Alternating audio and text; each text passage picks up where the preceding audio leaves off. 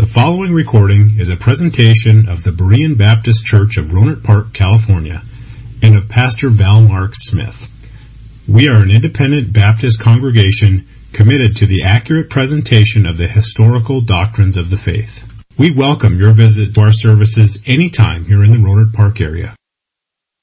2 Timothy chapter 3, and we're going to start here in just a few minutes at verse number 12. Our study brings us back to this third chapter this evening in this second letter that Paul wrote to Timothy, in which the apostle here is teaching the value of God's Word in the Christian life. And this is really one part of the study that we've had for Living for Jesus that I'm just content to camp on and stay right here, because the Scriptures are their own testimony as to the superior worth, the value that they have for us as God's people. I mean, if you're ever going to know anything about the faith and how to live the faith, you have to know God's Word. And I don't think it could be any more concisely stated than what Paul says here in verses 16 and 17 of the chapter. There are many reasons why that the Bible is such a great book, and we noticed really just a few of them in the passage that we're going to read tonight. So if you'll look at 2 Timothy chapter 2 and verse number, or 3 rather, in verse number 12, the apostle says, "Yea, and all that will live godly in Christ Jesus shall suffer persecution. But evil men and seducers shall wax worse and worse, deceiving and being deceived. But continue thou in the things which thou hast learned and hast been assured of, knowing of whom thou hast learned them, and that from a child thou hast known the holy Scriptures, which are able to make thee wise unto salvation through faith which is in Christ Jesus. All Scripture is given by inspiration of God, and is profitable for doctrine, for reproof, for correction, for instruction in righteousness, that the man of God may be perfect, thoroughly furnished unto all good works." Now I want you to look at the first of the chapter here, verse number 1, to catch the context of why that Paul needs to make, or did make, such incredible statements at the end of this chapter. He says in verse number 1, "This know also, that in the last days perilous times shall come." And so the problem here is perilous times. In the last days, he said, perilous times will come. And those days are here, folks. These days are characterized by people that are egomaniacs, that are covetous, they're boasters, people that blaspheme God, people that are prideful. And verse number 3 says something very interesting. It says they are without natural affection. And without natural affection, I think that's an interesting phrase, because although we are very much strongly opposed to the homosexual agenda, this phrase does not refer to them. Some people think that's what this is talking about. It doesn't refer to them, not that we don't have plenty of other evidences in the Word of God about that very immoral lifestyle, but this actually refers to the abnormal abandonment of love within the family. It means that families are not going to be as tightly knit together as they have been. And it means that the family relationships can be easily broken. It means that parents are not going to regard or love their children like they used to, like we're taught to in the Word of God. It means that children are not going to love their parents and have respect for them as they should. And many Roman households were actually like this. There was a cold insensitivity within many of the families, and I can't help but think that we see here a prediction of life right here in the time that we're living in right now. There are babies that are aborted by the millions just because they're inconvenient. And that's certainly unnatural, isn't it? For a mother to want to kill her child. Is that not an unnatural thing? Romans chapter 1 gives some similar descriptions, and it says that people have suppressed the truth, or they have suppressed their innate God-given morality. Things are changed. Things are upside down. It's natural to love a person's offspring, not to kill them. And yet, what do we say? Well, the reason that that's done is because, the mother has the right over her own body. It's her body, and she should be able to decide what she wants to do. Well, I want you to look at verse number 2, because I think this describes that condition perfectly. "For men shall be lovers of their own selves." And that's what causes these horrible crimes like abortion and abandonment of children. It's why we have a divorce rate that's skyrocketing. It's easy to get a divorce. Without natural affection means that it's easy to break those family relationships. I don't know how many of you have been following this thing about Planned Parenthood and seen many of the videos that have come out on that. And I was talking to my daughter Clarissa down in San Diego just this week, and I didn't know if she'd seen that. So I sent her a link to it. I said, you need to look at this and see what you think. And she said, I don't think I want to look at that, Dad. I'll never be able to get those images out of my mind. It's just a horrible thing. She said, I cannot see how people can be so inhuman. But that's what we see. Now we notice that Paul says this is what will happen in the last days.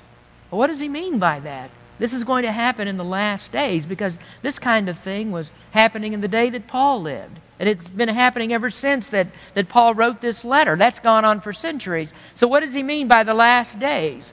Well, he means the age since the time that Christ ascended into heaven and until the time that He comes again. Those are the last days. It's this whole time period that we're living in from the days of the apostle until God's kingdom is established upon the earth. And so we are living in these last days. And I can't tell you how long the last days are going to last, but I will tell you it's probably not a good idea for you to drain your bank account and sell your house and to go sit on top of Mount St. Helena and look for the Lord to return. I don't necessarily recommend that you do that. But we're living in those last days, and the last days means that there's not going to be another prophetic event until Christ comes. I mean, that's the next event on God's prophetic calendar. There's nothing else to look forward to at this point except the time that Jesus returns. And so Paul's purpose here is to tell Timothy what to expect during these days and how we are to defend our faith against Satan's attacks. Now, for sure, Satan is not going to slow down. Satan is not going to give up. Satan never becomes weary with the fight that he has against us. Verse 13 says that evil men, seducers, will keep getting worse and worse. They're going to keep on lying. They'll continue to persecute. They will always try to pervert the truth. And so Paul says, Timothy, you need to remember the Holy Scriptures, that the Word teaches you how that you can defend yourself against these, how to be saved, how to live, and how to maintain your faith in these perilous times. And His defense and our defense is only one, and that is the Word of God. It shows us the right way. It corrects our bad habits. It teaches us to do good works that God has ordained us to do. And folks, that is essentially the problem that we face and why God has left us with the Bible. We are saved to good works. We have been ordained to good works. And the method to get there is by the diligent study of God's Word. God never promised that that was going to be easy. He didn't say, you just take it lightly here because you'll be just fine. Everything's going to work out really well. No, He didn't say that you can understand this by yourself. He didn't say you could live it by yourself. And that's why we have the Holy Spirit to illuminate the truth of God's Word. And that's a great promise, that God has not left us without help. Now, a few weeks ago, when Jason and Sheila made their first appearance after 6 years, we were standing out in the hallway there in the lobby of the church, and we were talking about something, and they mentioned to me something that I had said in a sermon 6 years ago, or more than 6 years ago, before they left here. And I don't know why we were talking about this particular thing, but it was about this verse in 1 Corinthians, which says, "There hath no temptation taken you, but such as is common to man. But God is faithful, who will not suffer you to be tempted above that ye are able, but will with the temptation also make a way to escape, that ye may be able to bear it."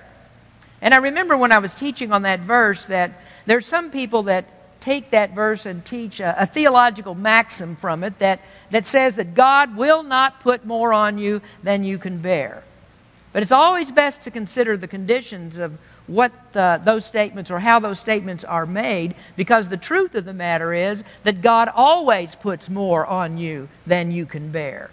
Now you understand that everything we're talking about tonight here from the 3rd chapter of 2 Timothy is far more than you can bear. Everything that Paul has listed that we just read here, this is more than you can bear, and that's why you need a source of strength. And that strength is not you. And so it's best to understand that when Paul gave that verse in 1 Corinthians, he wasn't considering who you are apart from Christ. No, he's talking about having Christ in your life. And so if you want to have a blanket statement there that considers the theology of what Paul is saying, he's saying God does not put more on you than He can bear. I mean, you can't carry this load by yourself. You can't live the Christian life by yourself. That is impossible. And that's why God says you need to be filled with the Holy Spirit. Now, what does that mean, being filled with the Holy Spirit? Well, we've learned this in the fundamentals class. In Ephesians 5, it says that we are to be filled with the Spirit. And we learned that that statement is parallel to Colossians 3:16. And there the Apostle Paul said, let the word of Christ dwell in you richly. And so the Holy Spirit fills us with the Word, and filling with the Holy Spirit is the same as being saturated with the Word of God. So that's what Paul is teaching here in this text. Living for Jesus in the last days is accomplished successfully only through the instrumentation of God's Word. And it's not going to be done without effort. There are persecutions, there are afflictions. As he says there in verse number 12, all that live godly will suffer persecution. Now it takes effort, but there aren't any excuses for anyone. Nobody can say, oh, learning the Scriptures, that's just too much for me. God has put something on me harder than I can bear. Well, no, this is not harder than you can bear because God is with you. As a believer, the Holy Spirit is with you. And Jesus said, my strength is sufficient for you. So don't think you'll get any sympathy from me or sympathy from God because you're defeated in your spiritual life through your ignorance. We don't have any excuses. And what the Scripture does, it always comes back to itself as the only way that we're going to live for Jesus. It's always going to be true that those who fall prey to the devil and his devices are those who are not living in the Word of God. Defeated people are those who do not stay in the Scriptures. But the help is available. The Bible is called the sword of the Spirit. And it's by the Scriptures that we defeat the strongholds of Satan. Now, as we move along then, the immediate problem of this text is the defense against those who would pervert the Word. And to fight the perversion of the Word, you have to have proper knowledge of the Word. And so we were in a discussion where we started a couple of weeks ago on the necessity of the Word. That's what we're talking about now, the necessity of the Word. And as I mentioned then, verses 16 and 17 make a very good outline for us. All the points are right there. Why do we need God's Word? Well, doctrine, for reproof, for correction, for instruction. And I said we could use those headings if we want, but those aren't the headings that we're going to use, though we're going to cover all of that. We started with something else that we find in verse number 15, that the Scriptures are necessary for salvation. Paul didn't start that way with Timothy. He needn't start there with him because he was already a saved man and had been saved for a number of years. But Paul reminded Timothy how he came to him in his second missionary journey. This was more than 14 years before the letter was written. And he found this young man, Timothy, who had already received a very good foundation in the Scriptures. He was being taught by his mother and by his grandmother. But Timothy wasn't saved yet because he hadn't seen Jesus Christ yet, or he hadn't been taught about Him just yet. And so Paul began to explain to him how the Scriptures spoke of Christ. And the Holy Spirit used what Timothy had already learned from the Old Testament Scriptures, and when he taught him about Christ, those things that he read in the Old Testament began to fall into place. And ultimately, it is the Word of God that does make us wise unto salvation. And so I think that Paul did for Timothy what Philip did for the Ethiopian eunuch. Do you remember that story in Acts chapter 8 when it says he opened there, he looked in the Scriptures, and from that same place he taught him about Jesus. And I think that's what Paul did with Timothy. He took that knowledge that he had of the Word of God that had been taught to him through a godly family, and he opened up to him the Scriptures about Jesus and explained that, and Timothy was brought to salvation.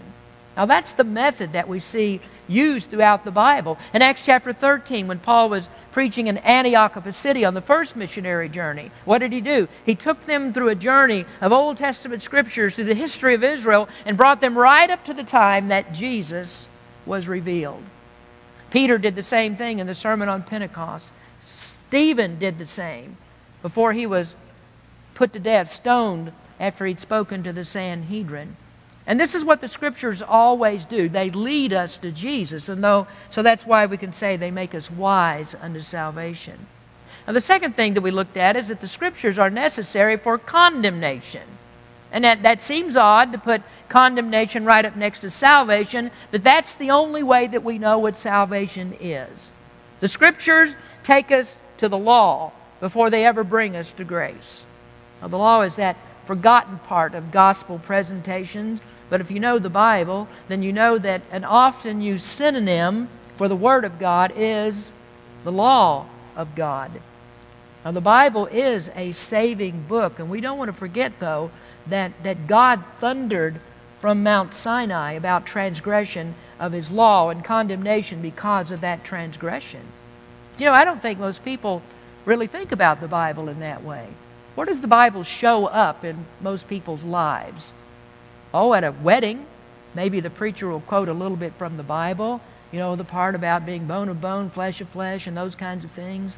Or at a funeral, and we look at John 14 and the great promise that's given there, that there are many mansions that are built in heaven and so on. I've used that as a text many, many times in funerals that I preached. And so often people bring out the sweet parts of the Bible and they forget about the parts that have to deal with hell and condemnation. And I think that if people really realize that on their coffee tables lies a book that says, "You're going to hell," and it keeps shouting at them, "You're going to hell," they take it off the coffee table, they find something else to press the flowers in, and they get rid of the Bible altogether. And that's what's happened in a lot of churches. They've just gotten rid of the bad parts of the Bible, you might say, the parts about condemnation, the part about hell. And so they latch on to something like John 3:16, "For God so loved the world," and they say God loves everybody, and they miss the part about condemnation. It's all surrounding that verse. You come down to verse number 36, and it says, "The wrath of God abides on us." So, in other verses, it's the other verses rather that make John 3:16 really stand out to be what it is. God loved the world, and it's because the world is condemned, and that's what makes John 3:16 so great. And then one of the major issues that we find there in 2 Timothy 3:13 is the deception of preachers who have taken condemnation out of the Bible. So how do they do it?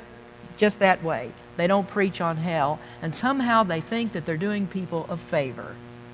Well, we move on then to the third reason that the Scriptures are necessary. They're necessary for sanctification. Now, sanctification, that's really a great theological word that you need to know. And you're not going to get very far into Bible study until you run into this concept. In fact, before you ever open the Bible, you're going to run into it. You take a look at the spine of your Bible or the front of your Bible, and there it says, Holy Bible. I have maybe 40 or 50 Bibles that I own. I don't recall one of them that has simply Bible on it. Because Bible just means book. But this is not just a book. It is a holy book. And holy is from the same root word as sanctify, and that means to set apart. This book is different from all other books. It's set apart, and the Bible is what sets us apart. Knowing the Bible sets us apart. Now, what do I mean by this? Well, the root for sanctify is used for several different words in the Scripture. Each of them has something to do with things that are different or things that are hallowed. For instance, you go into the Old Testament, and there you see that passage where Moses is standing at the burning bush, and God says, "Take off your shoes, for the ground that you're standing on is holy ground." And what God meant was, this ground is different. This is not normal ground. This is sacred ground. And He could have just as well said to Moses, "Take off your shoes, because the ground that you're standing on is sanctified ground." This is what makes it different. God makes it different. And that's what God's Word does. It changes what you are. It changes you from what you were to something different. You're set apart to God, and so you begin to take on the character of God so that you think differently and you act differently. And those thoughts and actions that you now have are a reflection of God's character. Now, when you study the Bible, it will affect you. and you study the Bible seriously, and the Bible will seriously affect you. The other day I was talking to Lino, and he was showing me his Bible, and I looked at his Bible. He'd written more in the Bible than God said. I mean, he'd written more in the Bible than was actually there. I don't mean he was making things up, but he'd taken all kinds of notes. His Bible was just filled with all these notes that he put in there. And I remember Julie telling me, this was years ago, and she would tell me about Lino, and she said, he's different than he used to be. Said he hangs around now. He said before in church he would just, as soon as the last amen, he'd just take off. He didn't want to hang around. Now you can't get rid of the guy. I mean, he's there all the time. He's always got somebody cornered talking to them about the Word of God or questions about the Word of God. Well, you can't seriously study the Bible without being seriously affected by it. It's going to make a change in you.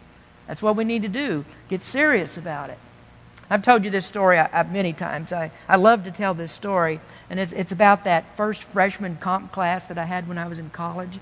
And I had to turn in a paper, and I turned in my first paper, and it came back with a C on it.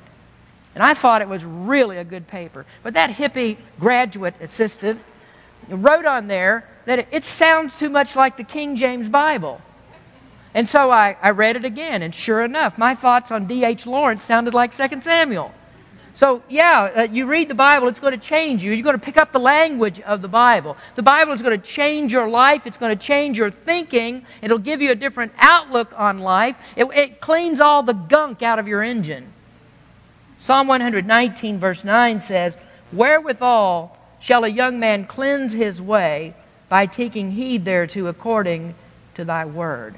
That's a verse about sanctification.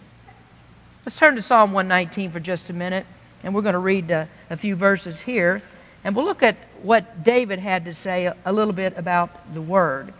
Now, if I were to title Psalm 19, I would call it the Ode to the Word.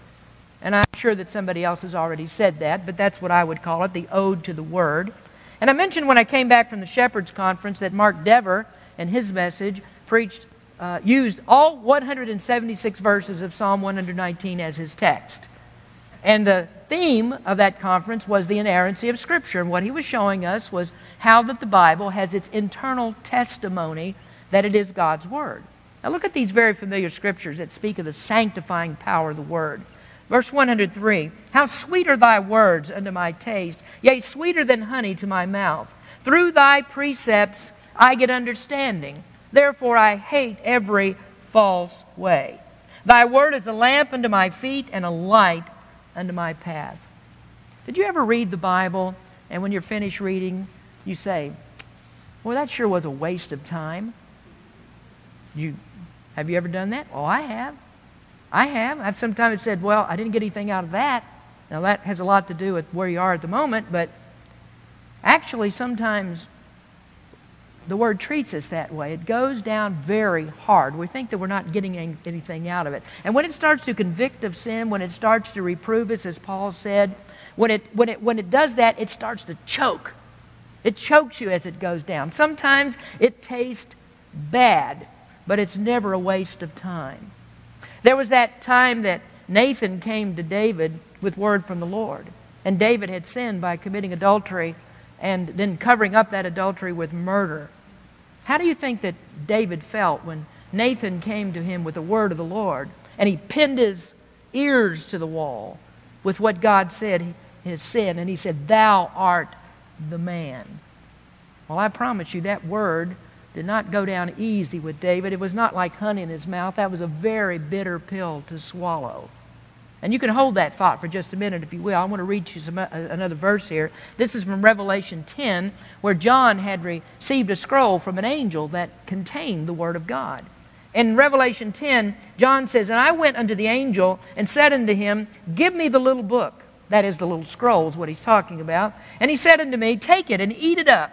And it shall make thy belly bitter, but it shall be in thy mouth sweet as honey. And I took the little book out of the angel's hand and ate it up. And it was in my mouth sweet as honey. And as soon as I had eaten it, my belly was bitter." Oh, that scroll was sweet because it was the Word of God. But when he ate it, it became bitter in his belly because in it was contained these horrible judgments of God that we read there in the book of Revelation. Ezekiel experienced the same thing in Ezekiel chapter 3. Oh, the Word of God It's sweet and it tastes really good, and then comes that reproof. And then comes that correction. Then it finds the evil that's lurking on the inside of our hearts. And whenever that happens, folks, it feels like a heart attack that's going to happen. Oh, it feels like bleach is being poured down your gut. It doesn't always feel so good when it's in the process of cleaning you out. And that's how David felt when Nathan first came to him with the Word of God. So how do we get to the sweet honey of verse 103 in Psalm 119? And how do we get to that honeycomb that it talks about in Psalm chapter 19? How do we actually get to that part? Well, I'll tell you how. David was in a different place in his life in Psalm 119 than he was when Nathan came to him in 2 Samuel. In Psalm 119, David had been sanctified by the Word. And that's when he wrote this marvelous ode to the Word of God. And that's because he had been cleaned up and he'd gone back to the Word of God time and time again. And it tasted good like honey. He was living in that sanctified position of being in God's Word and going back to it over and over again to see how to live his life and to be cleansed by the Word of God. You know, here's something I've got to keep saying until we actually get this fixed. Why do we have church members that live only minutes from the church and they make no effort to come to a church service? Make no effort to come on a Wednesday night where the Word is taught? Is it too much trouble to come over here for an hour to hear the Word of God? Doesn't the Word of God, or isn't the Word of God sweet? What does God have to do to make the Word sweeter to you? Oh, I know what some of you will say. Get rid of you. That might make it sweeter.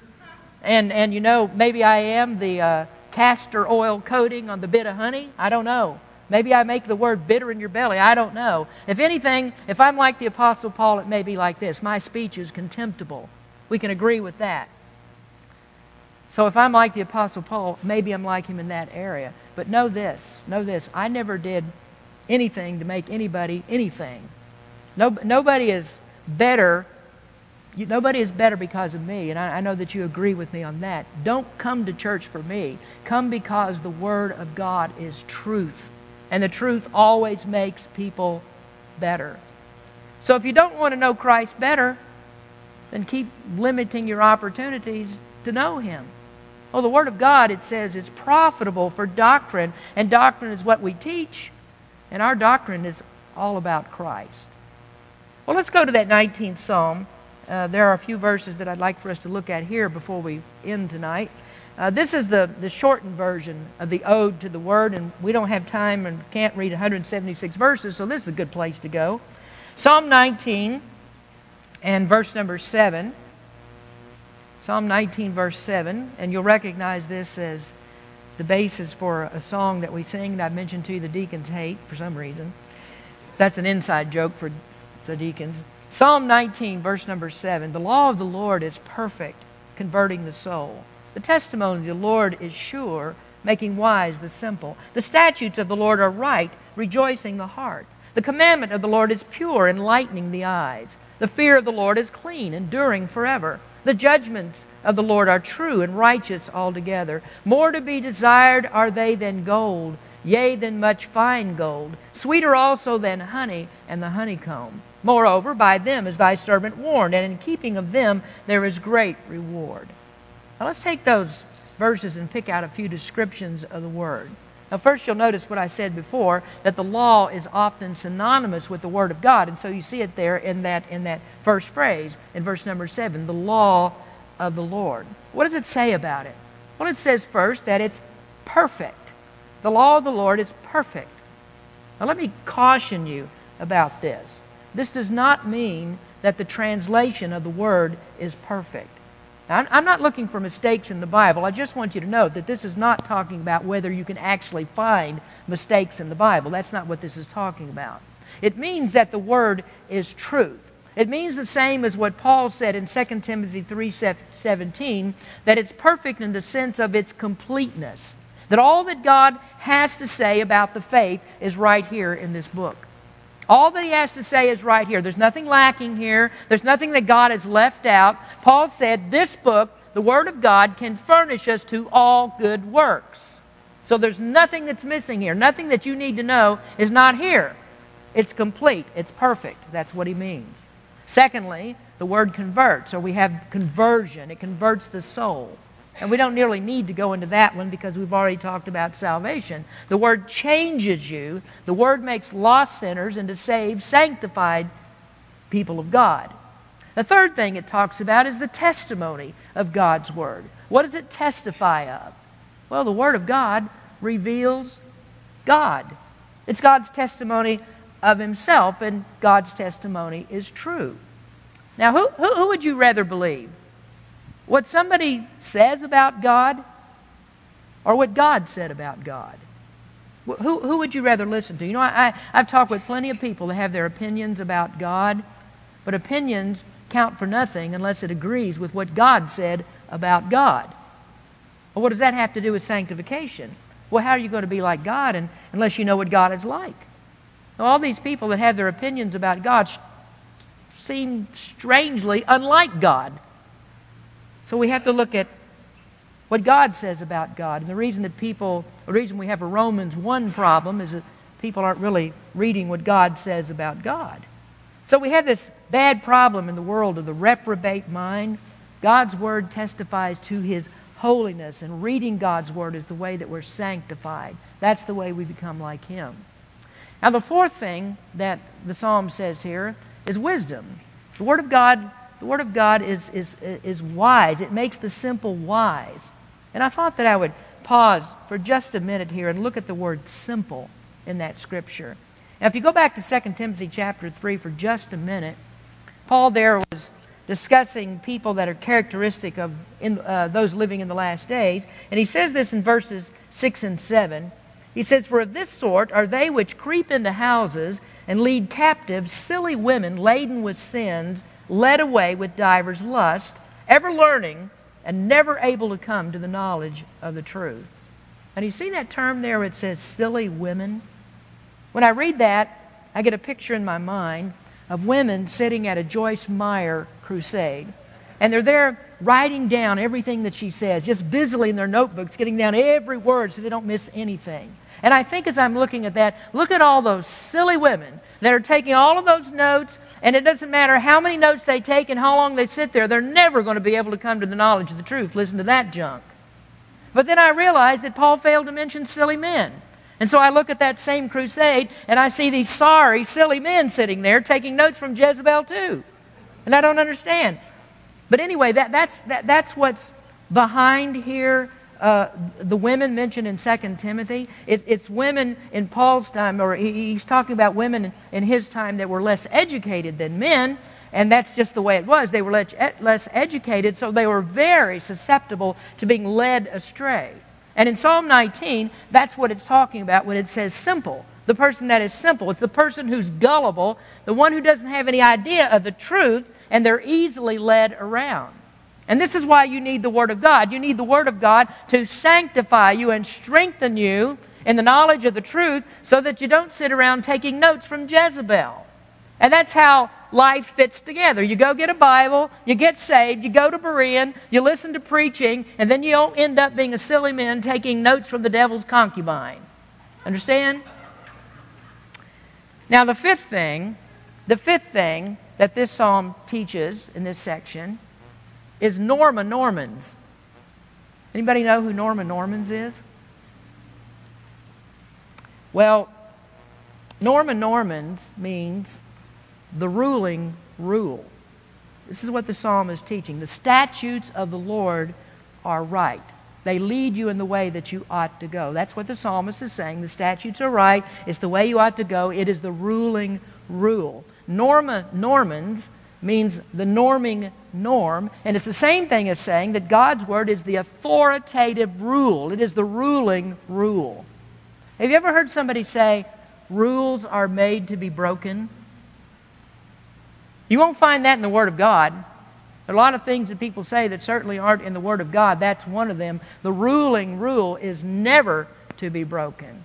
You can never be sanctified by breaking the Norma Normans. And God says you have to have holiness or you're never going to see Him. You must be sanctified or you'll never see God. Now the sixth thing that it says here, the Word of God is illuminating. The Word enlightens the understanding. And that's really one of my favorites in the whole list here. I'm one of those people that doesn't want to just hear stuff. I want to understand what I'm hearing. Matt and I were talking about this in the office a little while ago. You want to be the kind of person that you want to understand what you're hearing. You want to know better about what you're hearing. And some people come to church, and it doesn't matter if they don't understand. You come and you listen, you don't understand me. But then you come back the next time to hear me because you just hear some more things that you don't understand. I talk with Bob, and sometimes I don't understand what Bob's saying. And that's okay, because the psalmist is not saying you have to understand Bob. I want to understand the Word of God. I want to understand the doctrines in the Word of God because I want to understand Christ better. That's the whole purpose here. Growing in grace and knowledge is all about knowing Jesus better. And that's what the Word of God does. And so I don't understand it when somebody comes and they say, why do you preach so much about all these different doctrines? Why would you spend so much time on Wednesday nights getting down deeper into doctrine? Well, ask the people that actually do come on Wednesday nights. Asking that question is like asking, why do you want to know Jesus better? Why would you want to know Him better? And there are Christians that are asking that stupid question, that dumb question, because they say, well, I'm saved, that's all I need to know. Sometimes I think it'd be good for us to examine that determination a little bit more closely. Am I saying that if you don't come on Wednesday nights, you aren't saved? Well, what if I did? What if that was what I was saying?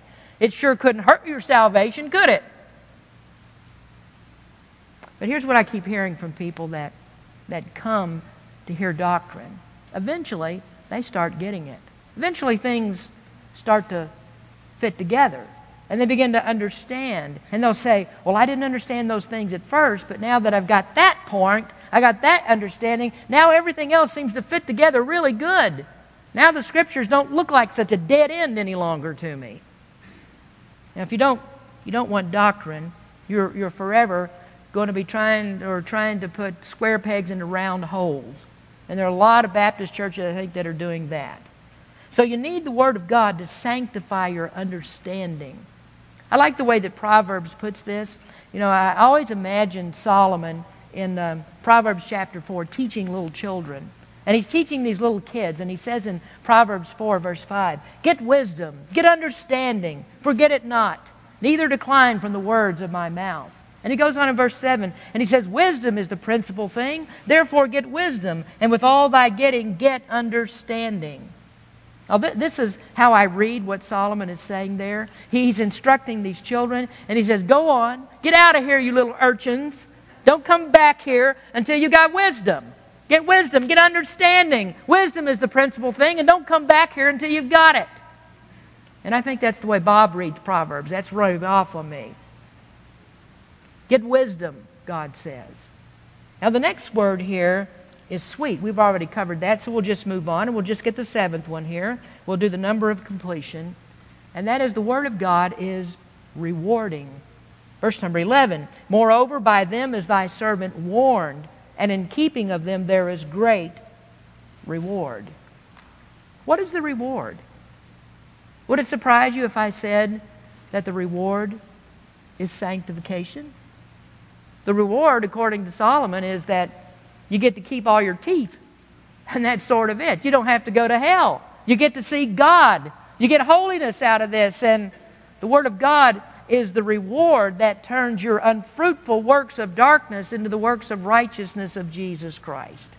Truly furnished unto all good works. That's what Paul said. You couldn't do that before. You didn't know how to do that before. You had no understanding of that. You didn't know what to do, how to do it. And now, knowing Jesus Christ and having the Word of God, now you know how to do what's pleasing to God. The hymn writer said, "Oh, to be like Thee, blessed Redeemer." And there is no better reward than that, than to be like Jesus. And that's what you'll be through the Word of God. Sanctified, holy. That's what Jesus is. So do you need the Word of God? You need it more than anything there is. More than anything in this life, you need the Word of God.